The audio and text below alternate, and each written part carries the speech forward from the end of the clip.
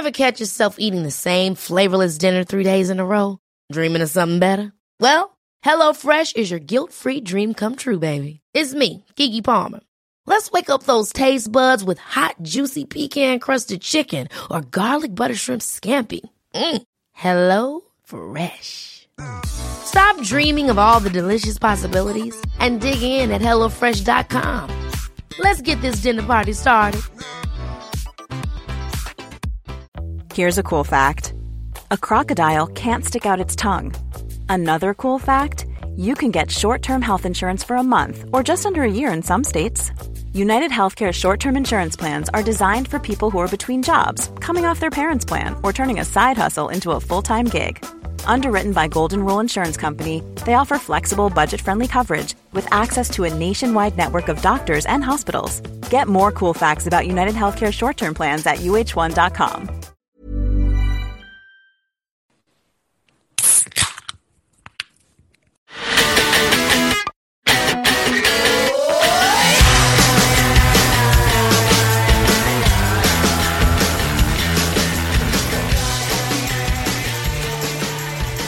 Happy Friday!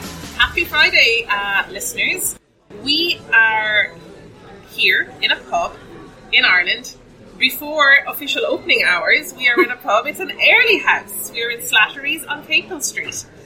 So welcome to our podcast. Before I start, I'm just going to go through all the usuals. Like, follow, subscribe on YouTube. We are Beer Ladies Podcast on YouTube, and then on Twitter, Insta, Facebook at Beer Ladies Pod. I think that's... Please like, share, tell all your friends, and listen. So, here with me today, I have Lisa. Hello. I have Erica. Hello. I have Tandy. Hello. And we're on location. You can hear the background noise. This is genuine, real pub noise that you are listening to. Yeah. You might even hear a coffee machine because it is like stupid early in the morning. I know. And there was a little bit of welding or something going on earlier on, so I'm hoping that doesn't interfere. I don't know what that was doing in an early house. At this episode, we're going to talk about all different types of pubs because the early house is I don't know, is it unique to Ireland or not? I think it's unique to places where people work early, which is probably everywhere in the world. Shift work. Work, yeah. Okay, so we'll start with what are we drinking? We're in a pub in Dublin, so many, though not all of us, are on the Guinness. Yes. Yep, Guinness here, Guinness for Erica, Guinness for Lisa. We're all on the Guinness, fresh from the tap, not even from a can. And I'm on the Five Lamps Pale Ale. Indeed. Not a lot of craft selection, I suppose, but it's okay. You're in a pub. These from 7 a.m., so I think that's. And I think not just the dock workers, but you would get a lot of tourists here. If you look at Untapped saying, this is my first pint in Ireland, and nice. Often Americans would come here in the morning and have their full Irish breakfast. We just had a breakfast here, so good morning. We did. And it's very tasty. It was lovely. It wasn't just, your typical Irish breakfast. No. It was like, we had the hipster style with Evo and everything. Yes. But avocado with soda bread, so it was still Irish. Which But I should have gotten that, guys. Lovely. I now have food FOMO. It's okay, next time. I'll just have to come back. Totally.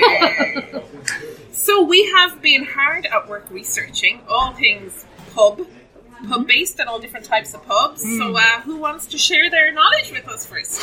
I'll go first. Okay. Yeah. So I know we had an episode on Prohibition last season, but I'm American and I would like to speak a little bit about speakeasies. Yay! You may know there is the 18th Amendment that passed in 1920, and this led to 13 years of prohibition in the United States, where it was illegal to sell, transport, or make alcohol. And the 21st Amendment led to the repeal of this restriction in 1933. So during this time period, there would have been underground speakeasies, and I read on an NPR article that for every one legitimate pub that closed, there were about 6 speakeasies that opened. Oh, wow. That's cool. That's supply and demand. You're right. Yeah. And drinking didn't stop during this time. It was just pushed into more secret venues. And there would have been thousands of these pubs in New York City alone by 1925. And the bootleggers were able to meet the demands. There were also some gangsters involved. And in terms of the etymology, I read on Wikipedia that in addition to speaking easily, they were also told, the patrons were told to speak softly.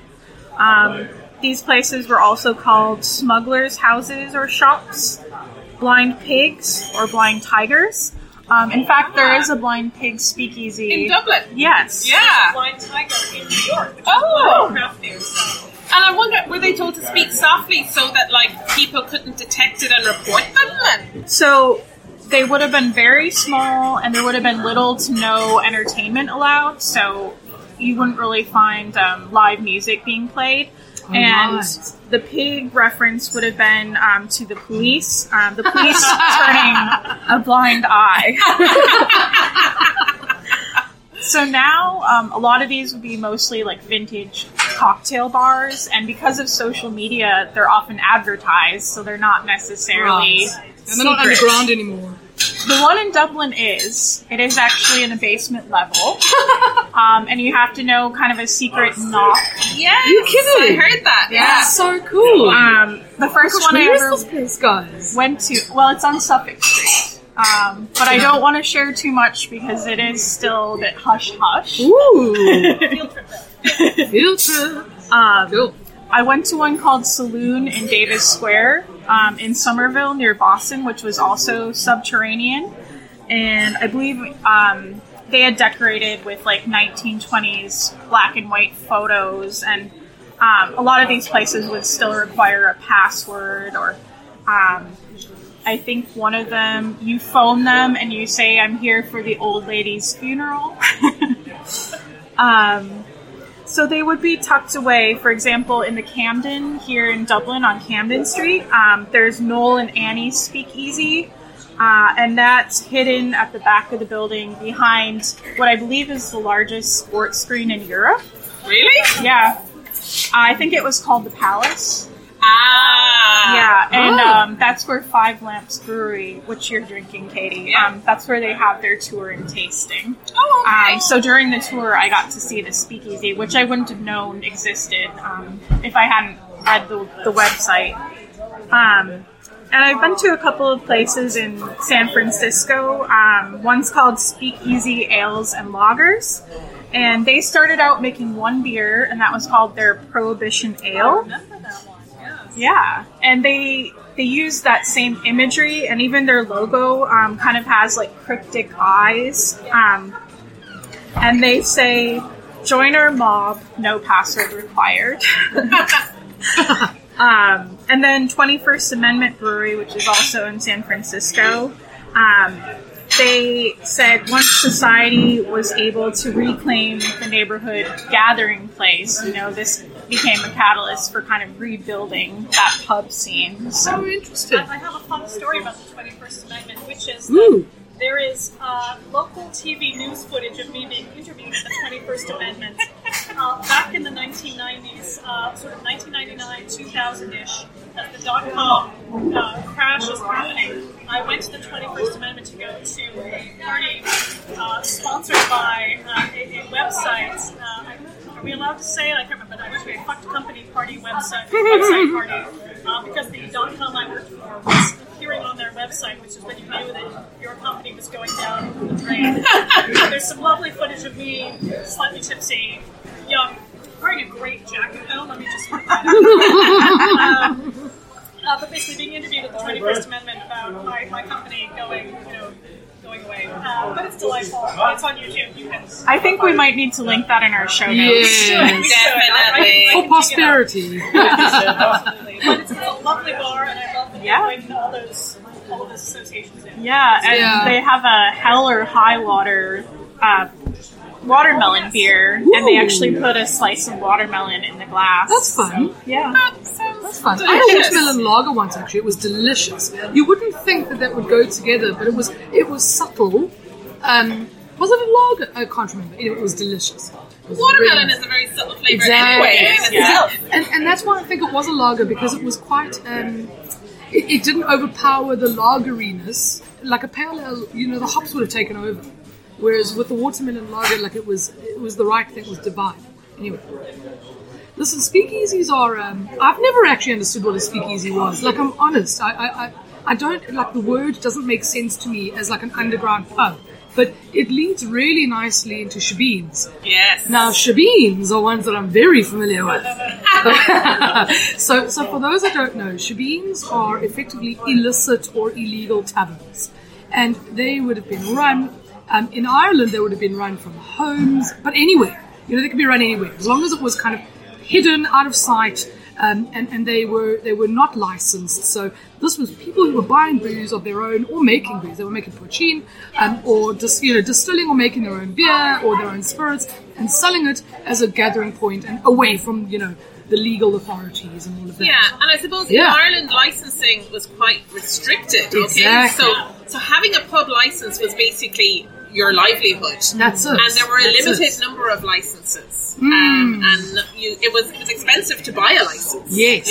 And there's a class element too, where eventually the publicans are ones who they end up being sort of higher class because they can afford them. But right. Then there's a grocer's license, and we'll get into that I think a little bit more. Nice. But you're right, in this case, no license. No license. Exactly. So think about a speakeasy during Prohibition. It was a way of allowing people to drink in public with friends, doing all the things because there was some sort of restriction. Similarly, if you were avoiding taxes or licensing, you would have had a shebeen. That's in Ireland anyway. And I know that there was a shebeen in Limerick.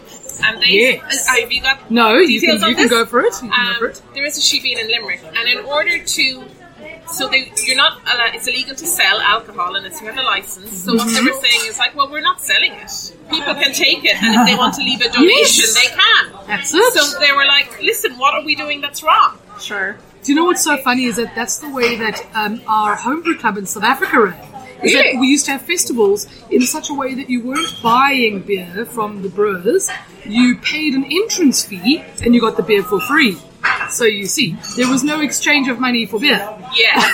So that's how we got around the licensing thing. So people have been doing this for years. Since the first use of shebeen as a word was in the 1700s. It's like 1781 was the first time that somebody noted down a shebeen. That's in Ireland. Now, what is really interesting to me anyway, because obviously I'm South African, there is a direct connection to South Africa with this. South Africa still has live and well shebeens, but not in the illegal sense. So nowadays, shebeens are often licensed, but very informal places where people can go and drink. And they might look like a house, or there might be a room in a house. Sometimes they're just a window with some guarding gate or whatever on it, and you have to just knock a specific way and you can buy your booze. So it can vary, right? But shebeens are so part of South African culture that I was really interested to see where they came from. And when I first learned that shebeen was actually not a South African thing, it was actually an Irish thing, my mind was blown. It was so cool. So cool. How did the word shebeen end up in South Africa? Well, that's a good question, but I think it's because of immigration. So because Irish immigrants during the famine and otherwise left all over the place, shebeen, the word and the concept has popped up all over the world. But a lot of it is in southern Africa. So Namibia, Botswana, South Africa, a lot of places where people will have settled are where shebeens, the word and the concept happened. And it's not to say that there wasn't a word for this before. It's just that it took over, the name came from the Irish. And shebeens in South Africa were really interesting because they were, same as in Ireland, they were illegal places to drink. Except that most of the time they were in townships. And the really big prominence of shebeens was during apartheid, where black people were not allowed in pubs or in public spaces where white people would have been drinking, right? So they had effectively their own little spots, their own little informal pubs. And I mean, obviously, the fact that you didn't have licensing and all of that as well was a handy extra, but it wasn't the reason that they started. The reason that they started was so that people who were marginalized and prosecuted had their own ways of gathering. So shebeens are so prominent and so important to South African culture. It's really amazing. And I mean, it's one of those things that when you grow up in South Africa, especially, my perspective is obviously as a white person, so like a white sort of middle class person, but it's almost one of those things that you have to go through, is that you have to find yourself in a shebeen one day. As a teenager or as an early adult. That is so cool. Yeah, it's so cool. Until you mentioned, I did not know that shebeen was a word used outside of Ireland. Exactly. So it's weird because the words have been used in a number of different countries, and countries where Irish people have settled. But in South Africa, it is still used on the daily. It's still such a thing. That it's almost like South Africa uses the word now more than Ireland does. Yeah. So shebeen is it's a fundamental construct of South African culture. And I know that shebeens in Ireland went a bit mad there during COVID when all the pubs were closed. Exactly. So that's, I wanted to mention that because there was a bit of a renaissance in the sense of shebeens during COVID, because guess what? People wanted to gather and they wanted to drink. So what did they do? They opened up shebeens from their houses. They'd get their friends over. They'd buy a whole bunch of booze, because you could still buy alcohol. So, it wasn't that you were making it, but you could still buy alcohol and then sell it or give it away or do whatever. And the gathering some point. of the setups are pretty spectacular. It's not like they're doing it from their utility room. They might have like a garden, quite a large garden shed with a bathroom, and it's all decked out. And I know that a lot of, I suppose, maybe antique shops that would sell like pub paraphernalia were all sold out of their stock over our lockdown, because people were kitting out their shebeens at home. That's it. And it's so funny because I think that now here, and especially during COVID, there was a huge upsurge of let's make the shed into a pub kind of vibe, and often people will call it their shebeen. Because it is obviously unlicensed, but they'll put a bar and they'll decorate it so it's like a pub at home. And I think that's obviously a symptom of missing pub life and, missing being around people. But it went through a big upsurge, and there were a good few arrests here during COVID times of people who were illegally selling booze and beer in their shebeens. Now, there's probably one more thing which I think is interesting, but in South Africa, and Africa at large, but in South Africa specifically, there is a term called a shebeen queen. Ooh. I know, isn't it fun? Do you want to be a shebeen queen? Is it a good? Of course I want to be a shebeen queen. Shebeen queen is the head of the shebeen. It's the person who's normally brewing or distilling the spirits. So oftentimes, now we've spoken about how women were always the original brewers in history, and that is exactly the same in Africa, South Africa, all over the world. Now, what would happen is that women traditionally owned and ran shebeens back in the day, in a similar way that women would own taverns, or they'd start brothels. There was a supply and demand issue, and women took it up, especially if their men were out working or, shipped off because of the color of their skin, or something equally awful. So women took it up as a way of surviving. Women in South Africa would brew mqombothi, let me just say it correctly, there's a click there, mqombothi, which is a sorghum and maize beer. It's generally a 48-hour or so fermentation, so it's quite quick. Oh, really? Yeah, it's very quick. It's very fresh. But it's not the beer that, say, you and I would know in a sort of Western or European Central world. It's not clear. It's quite sour. So it's quite sour. It's almost lactic-y sour. So almost like lactic-y sour, but delicious. Like, it can be made in so many beautiful ways. But shebeen queen was the woman who brewed or distilled spirits and who owned the shebeen and who used to run the ship. So that was it.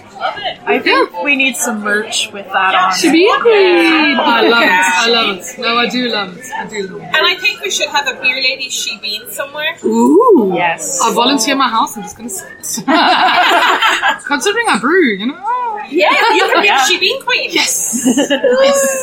I'll take it.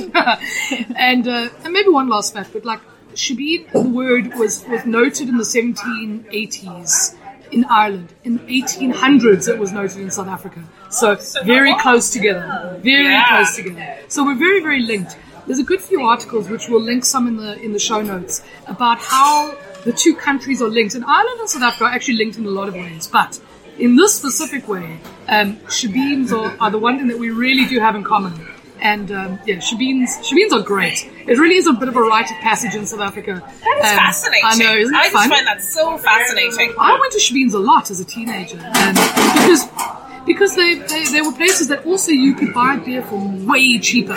You know, it's not like going to a bar where you've got like this massive markup and you'd buy quarts. So, 750ml bottles of Black Label, which we'd call Zamalek. So Zamalek would come in 750ml bottles, and we'd just buy like a whole bunch of them, and also they would be open later. So if you were irresponsible, like I was as a teenager, and you'd been drinking the whole night but you ran out of booze, you'd drive to your local shebeen if you found it, because you can't always see them. They're very hidden. Even though everyone knows they exist, but they're still very hidden. So if you knew where your local shebeen was, you could go there at 3 a.m. and still buy booze. Like, they would serve, because supply and demand. Yeah. Yeah. I had only heard of this term shebeen during lockdown, despite living here for a long time. Oh, really? Yeah, Gosh. you taught me a lot just there. There we go. And there is a pub in Galway called the Shebeen. Yeah. So there we go. There you go. I love how it's just transplanted and ready to go. Yes, exactly. Style. Amazing. Yeah. I love the terminology. Shebeen is so cool. The Shebeen Queen is awesome. No, I love Shebeens.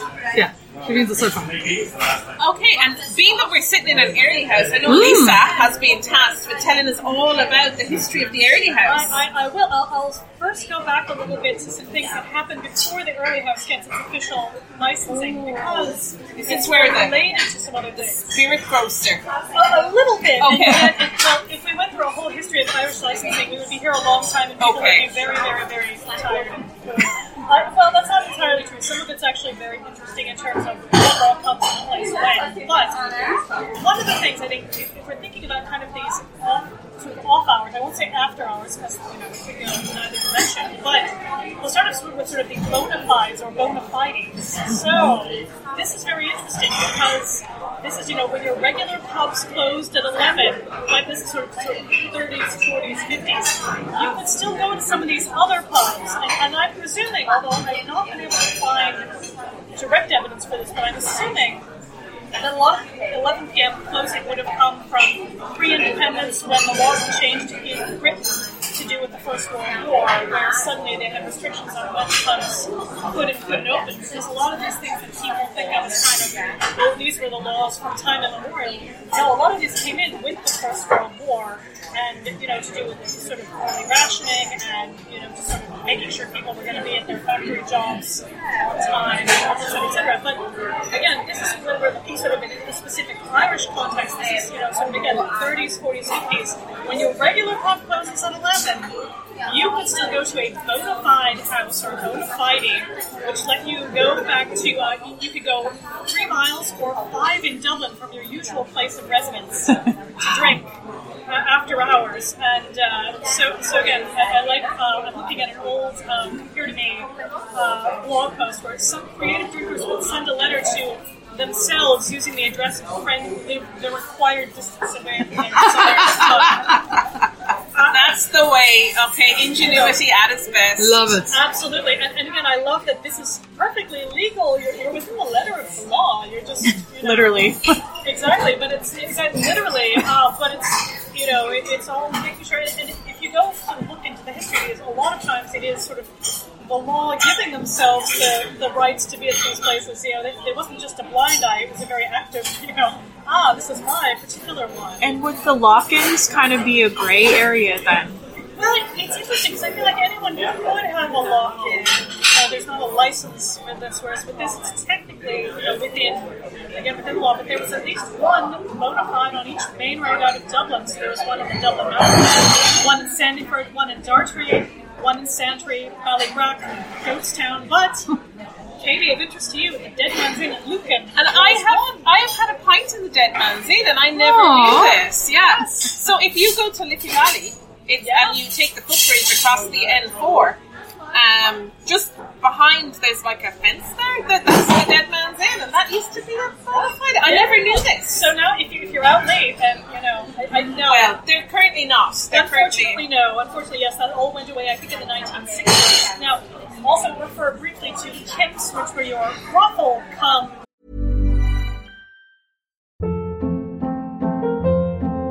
Hold up. What was that? Boring. No flavor. That was as bad as those leftovers you ate all week. Keke Palmer here, and it's time to say hello to something fresh and guilt-free. Hello Fresh. Jazz up dinner with pecan-crusted chicken or garlic butter shrimp scampi. Now that's music to my mouth. Hello Fresh. Let's get this dinner party started. Discover all the delicious possibilities at HelloFresh.com.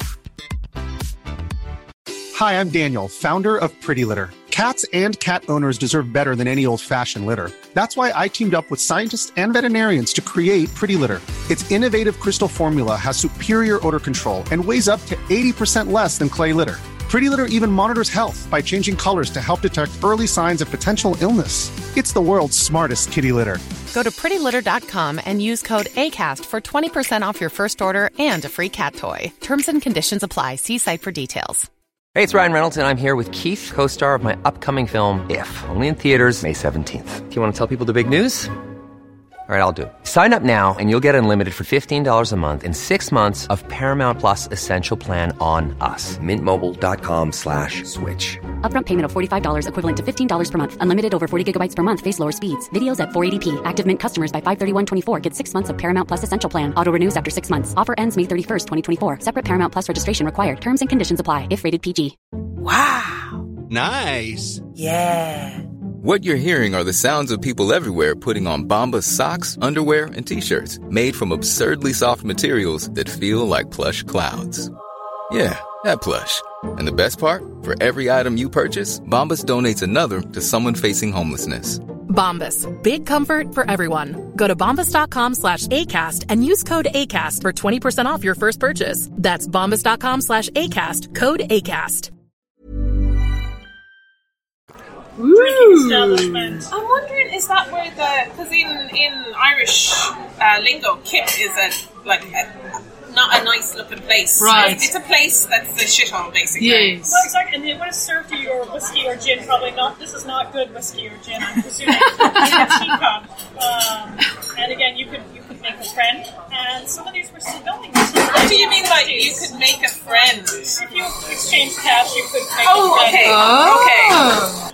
Now, quick question. With the inn, would that involve people staying overnight there, like a sort of accommodation, or not necessarily? It could, and there's a whole division between sort of inns, taverns, and alehouses that goes back much, much, much further, even kind of pre-licensing, if you like, although there will be people sort of going and saying, oh, even under Brehon law, you have to get certain licenses, and then when the Normans turn up, there are different licenses, but you don't really get proper licenses until sort of the 17th century in Ireland. So when people are saying, oh, we have the oldest pub, and I know we've talked about this before. It's a little bit of a marketing term these days, isn't it? And I know under Brehon law, pubs were open 24 hours. And that was much more about hospitality. Yes. Because if you were not giving people your hospitality, you were a bad person. I mean, it's both a sort of social obligation and a business to do those. And I suppose, if you were travelling throughout the country, obviously you'd be on horses or on foot, so you would be gasping for a drop, when you got there. You didn't want it to be closed. Absolutely, yeah. And, it's a completely different sort of thing. And again, it's hard to trace any individual pub that's either still open now or sort of has the legend of still being open now to any of those. But we do have those that have had licenses from the 17th century onward here and there. But again, it doesn't mean it's necessarily the same building or anything like that. There's a lot of, this is where you get a lot of gray areas, is whether or not something is, or who has kind of the oldest, because people like to have the oldest. And do we want to call out the two pretenders or not? Let people do their own research. We'll let people do their own research. Although we've called them up before to say, yes, fine. And it's lovely fun. So, a lot there. But I think just to sort of finish up on the kids, which are one of the brothels, they tend to be all in the area we are recording in right now. So just off Capel Street, sort of Carmel Square. But this is again, since the really going up to the 1960s and 70s. So just be aware that this is still going on. I feel like we're still kind of gentrifying, if you like, around here. Yeah. But that was still very much part of the culture in a way that we don't think of. Yeah, like I came to Dublin in the 90s to go to college, and I think Capel Street had started the gentrification, but the renowned street at that time would have been Ben Bird Street, which is just Smithfield. Yeah. Yeah. It's weird because now I don't live in town anyway, but I don't associate that area necessarily. No? Yeah. Yeah, but there's a lot of folk music, or there's a lot of folk songs that will reference specific streets or specific establishments, so there's a lot of interesting stuff there. But getting back to the early houses specifically, the licensing first comes in 1927 to say, yes, they can open at 7 a.m. And again, like we were saying before, initially to cater to your dock workers or people over at the Ivy Markets, or otherwise in Smithfield as well, really working at these kind of, say, off-hours jobs, and then more recently catering to people who work, for example, in the hospitals, things like that. But in 2008, they actually tried to get rid of the legislation that Don't ever. Well, and here's the thing, and it's because it was all driven by this sort of, effectively temperance lobby that's like, all alcohol, bad, no. But no one could actually show evidence of any of these early houses being, and I'm air quoting here, problematic. This was not where people were causing problems. No. This isn't, there aren't like young people spilling out at 8 o'clock in the morning. It actually does feel extra civilized to drink at a stupid early time, but you're only going to have 2 or 3, and then you're going to kind of go home and get on with the rest of your day anyway. It's not like going out at night where, you'd be much more tempted to just be a hooligan. I'm sure it's different on Paddy's Day, but otherwise... Oh, sure. Ooh, I hadn't thought of that. New Paddy's Day plan. But I also think it's interesting that some of the argument for getting rid of them too was like, but these jobs don't even exist now. But of course, you of course they do. To now, so many more people doing shift work and working. So many manufacturing companies, pharma, tech. Breweries. They all work in shifts. A lot of breweries do 24-hour shifts, so I mean, imagine. But even within, Ireland in particular has got a big pharmaceutical industry, 100%. and that's the industry my husband is in, and there's a lot of shift work that goes on in those industries. Anything industrial has got shift work, because there is just no such thing as a 9 to 5. In industry, there isn't. So I think it's nice that early pubs exist, or early houses exist. Yeah, I also think that if you're getting into like transatlantic flights from the US, usually arrive in at about 6 a.m. in the morning. Yeah, perfect. And you're starving, and the regular pubs and restaurants usually don't open till what a lovely 8 or 9. And it's like, what? 8 or 9? No, they don't. The only open is like 11. Oh, the pubs. Oh, but yes. even cafes are open. Coffee shops and things. Yeah, sure. Yeah. I think just to follow up on that, there are only a few that are still actually open. So was it Guinness? They used to give their employees 2 pints for breakfast, lunch, and dinner, and also a snack, 8 a day or something. Yeah. Because they were.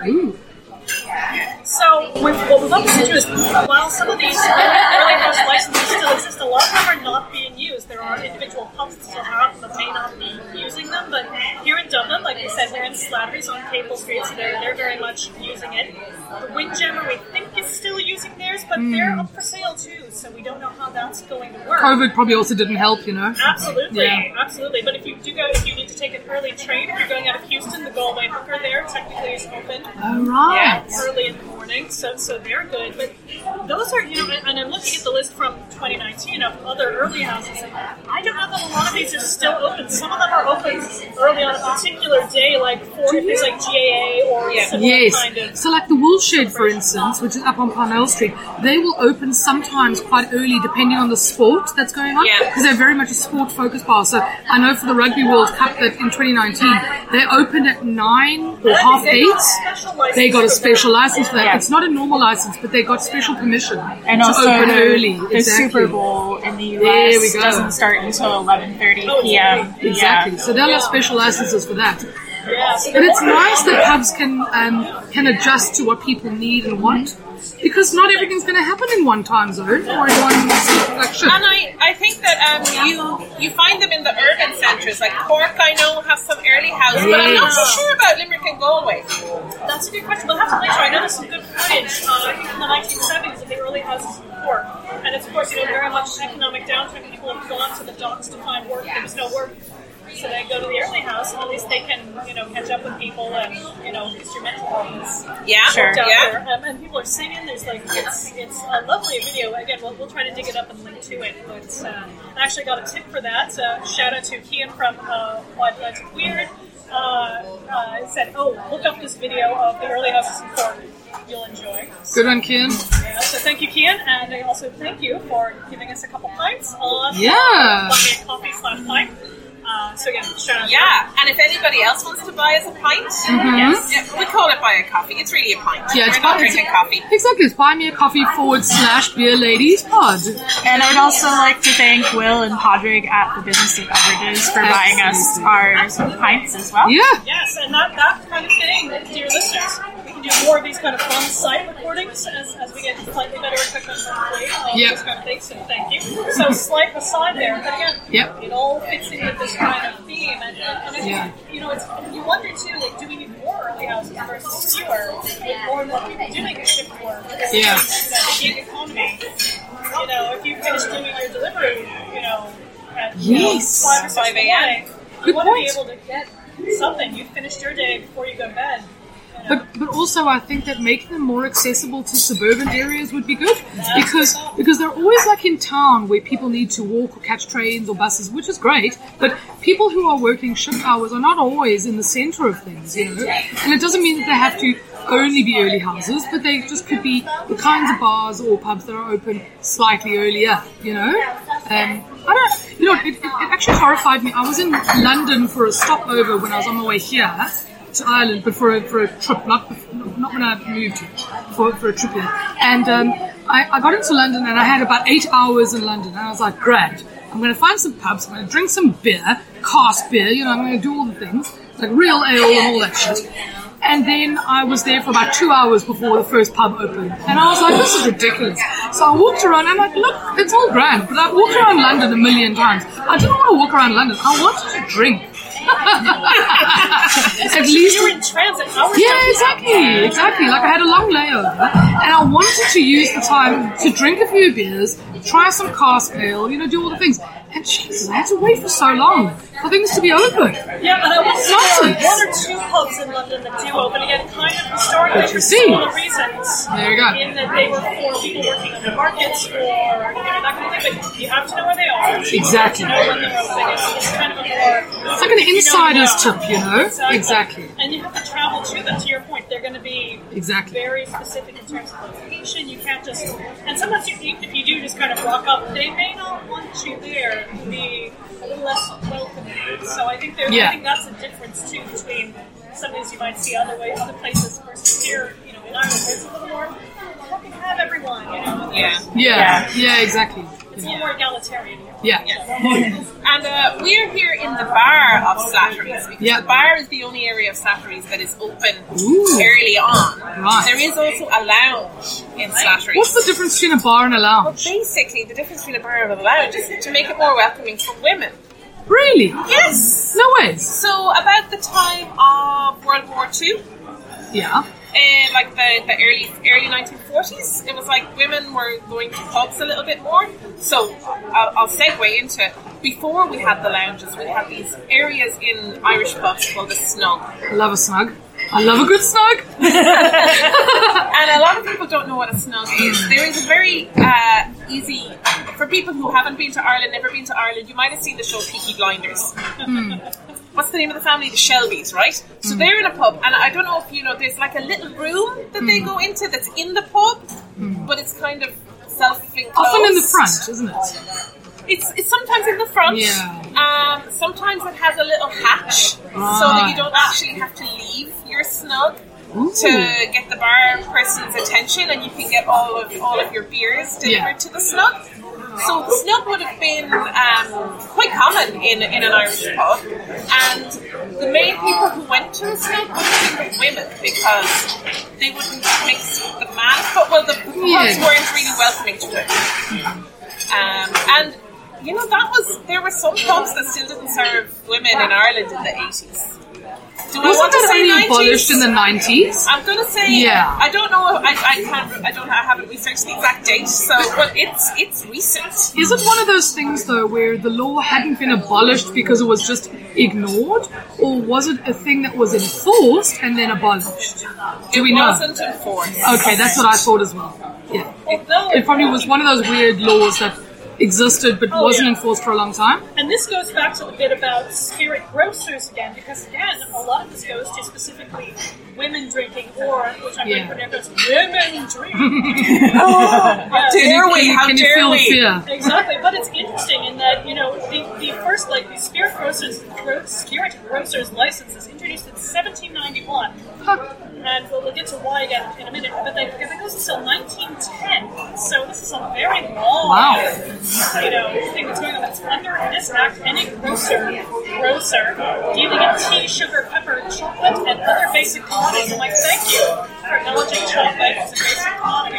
Yes, it's one of the main food groups. We have established this already, along with cheese and yes. So you can get a liquor license that would allow you to sell any quantity of spirits not exceeding 2 quarts for consumption off the premises, but so again, this is where it gets weird. So they did not need the certificate of good character; they needed to get the pub license, and this is why it's a little cheaper. This is why again there's kind of a whole class element to this, but.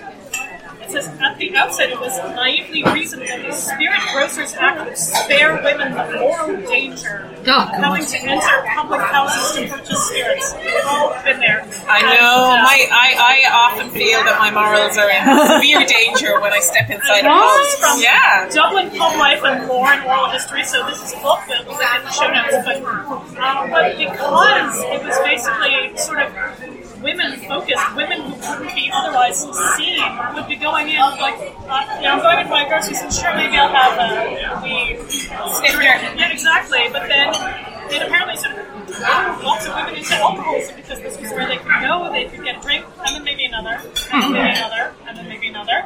And this drinking is fun. It's very like women-focused. I like this bit that was sort of women who would dare not risk being seen in a public house had no compunction about slipping into a spirit grocer's and sipping away contentedly behind high stacks of biscuit tins. I'm like, I love that.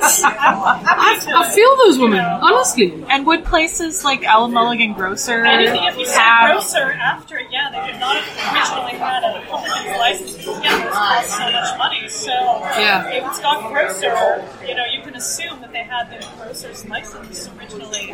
And I suppose in the 60s, 70s, 80s, pubs multitasked. So you'd have the grocer, the spirit grocers, who then got a license, so they would be the local grocery shop and the license. But then there was also a law to say that you could store a dead body in a pub cellar. So a lot of pubs would house undertakers also. Wow. Yeah, that's quite a common thing in rural Ireland anyway. Really? Yeah. That's fascinating. Yeah, and I love this bit too. It says, a lot of the grocers would essentially pay a young boy to stand outside and wait to see if they were the police, and then they go and stick them off. Full employment, if you like. And one more quote. One dismayed observer alleged that many spirit grocers operated as legal public houses catering to the weaknesses of women. Oh, honestly. So here we go. Here we go. A great deal of the drinking habits among females. Again, let's pause here. When they say females instead of women. Thank you. You know where this is going. Female is an adjective, right? Yes. Not a noun. Not a noun. This is not inclusive. This is no. But to the spirit grocers. Hold on. Pause. We're going to do it again. I attribute a great deal of the drinking habits among females to the spirit grocers, which are about the very worst houses to which licenses have been granted. At first, a female would not like to go into a public house. Pause there again, because dramatic effects. Could we have an audible eye roll here? Oh, exactly. But would have no objection to go into a spirit grocer's house, either to buy groceries or otherwise, and there she becomes more or less tempted to take a drink. I mean, come on, we've all been to the shop. Like, oh my God. It's like, do I get the bag of potatoes? Oh my God, I'm so tempted to have a drink now. As long as the grocer is allowed to sell one glass of spirits and keeps a watch upon his door, his shop is literally nothing better than a public house license for consumption on the premises. You know what, lads, honestly. If I was a woman in those times, I would have been friggin' drinking as well. Because clearly the world was so shit that actually, and to drink in peace, if you had to go into a friggin' grocer to just drink in peace. Well, this is where the snubs came in, because the women could go in and drink there, but they were like shielded from the. And I think that's a really good concept during COVID, because you've got your social distancing. Yes. And also, like, it's very private, so you don't want people looking at you or hearing you, or, you know. Like, and I was reading up that the Gardaí, right, in Ireland, who are our police force, a lot of them were teetotalers, and it was frowned upon for them to drink. So if a Garda was fond of an old drop, in his off time, he would sneak into the snug so that he couldn't be viewed by everybody. Sure. Or maybe the local priest, it wasn't, you know, didn't want to be seen so much, coming off the local priest, if he would, you know. But now, was it also the case that snugs were a way of keeping women away from men, but not for the women's sake, but to almost avoid male temptations and things like? Am I dreaming about that? Possibly, I don't know. Yeah. One thing. I'll just say quickly before you dive into this, because this is good. I think it's going to be good. I feel like they sit in a sort of different place in Irish pubs versus an English pub, because snubs in English pubs tend to be much more about you, the rich person, are not being looked upon by the poor publican or person behind the bar. You can hide behind a snub screen. They literally call that. If you go to the Lamb in Bloomsbury, gorgeous pub that still has its snub screens, that was what the snub was there to do, is so that the person behind the bar does not see you. You are fancy and important and not to be looked upon. So, anyway, but I think it's different. Like you're saying, it's much more female focused. Right. Yeah, and so I have been having a look at that book that Lisa also referenced, Dublin Pub Life and Lore, an Oral History, is written by Kevin Kearns, and he has a beautiful oral history description. So, back in, let's say, the late 1800s, plumbing, indoor water closets wouldn't have been quite common. So for men, that's not really that big a problem. But when you women go into a pub, it's like, what do we do here? And there's lots of stories in the book about women where they go to the pub. But this is a really lovely description that I found, and it says, "It was a terrible thing, all right. No toilets for women. But this publican in Ringsend, he had the first toilet for ladies. How did he manage it? Well, I'll tell you. He got a Jacob's biscuit tin, half filled it with sawdust, and put it in the snug for the ladies. Half filled with sawdust, that was the silencer.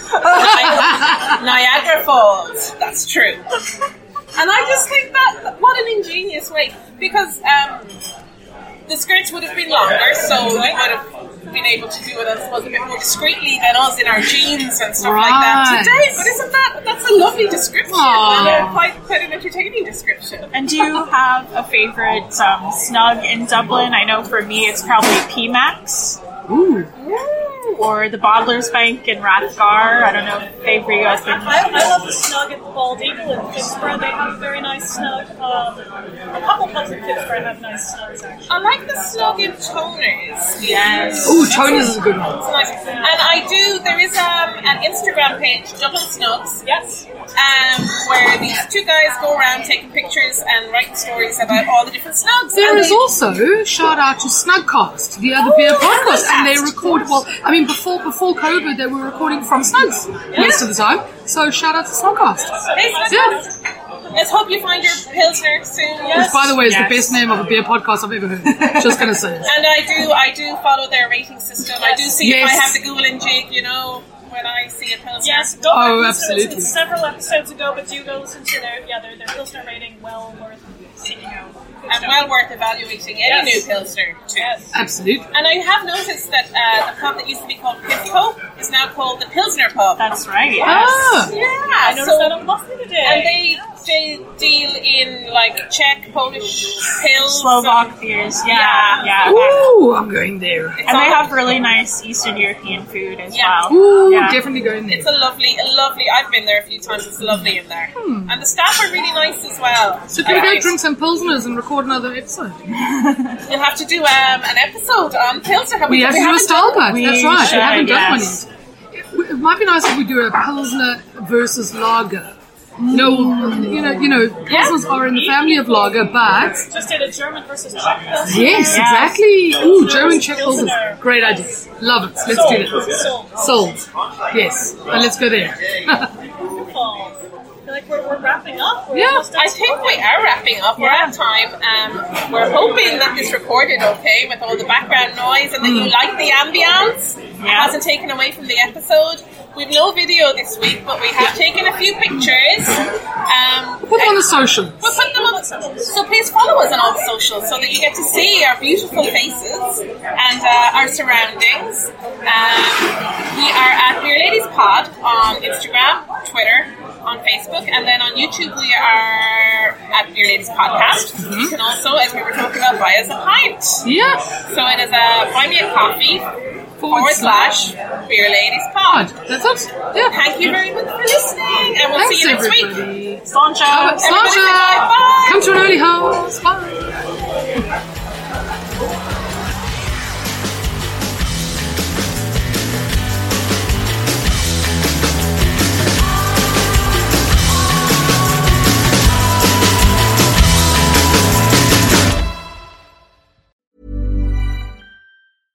Imagine the softest sheets you've ever felt. Now imagine them getting even softer over time. That's what you'll feel with Boll & Branch's organic cotton sheets. In a recent customer survey, 96% replied that Boll & Branch sheets get softer with every wash. Start getting your best night's sleep in these sheets that get softer and softer for years to come. Try their sheets with a 30-night guarantee. Plus, get 15% off your first order at bollandbranch.com. Code BUTTERY. Exclusions apply. See site for details.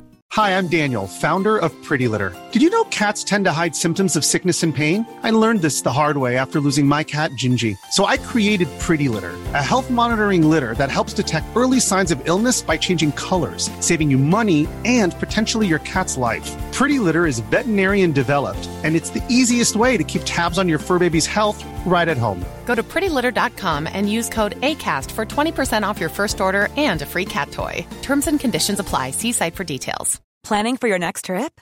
Elevate your travel style with Quince. Quince has all the jet-setting essentials you'll want for your next getaway, like European linen, premium luggage options, buttery soft Italian leather bags, and so much more. And is all priced at 50 to 80% less than similar brands. Plus, Quince only works with factories that use safe and ethical manufacturing practices. Pack your bags with high-quality essentials you'll be wearing for vacations to come with Quince. Go to quince.com/pack for free shipping and 365-day returns.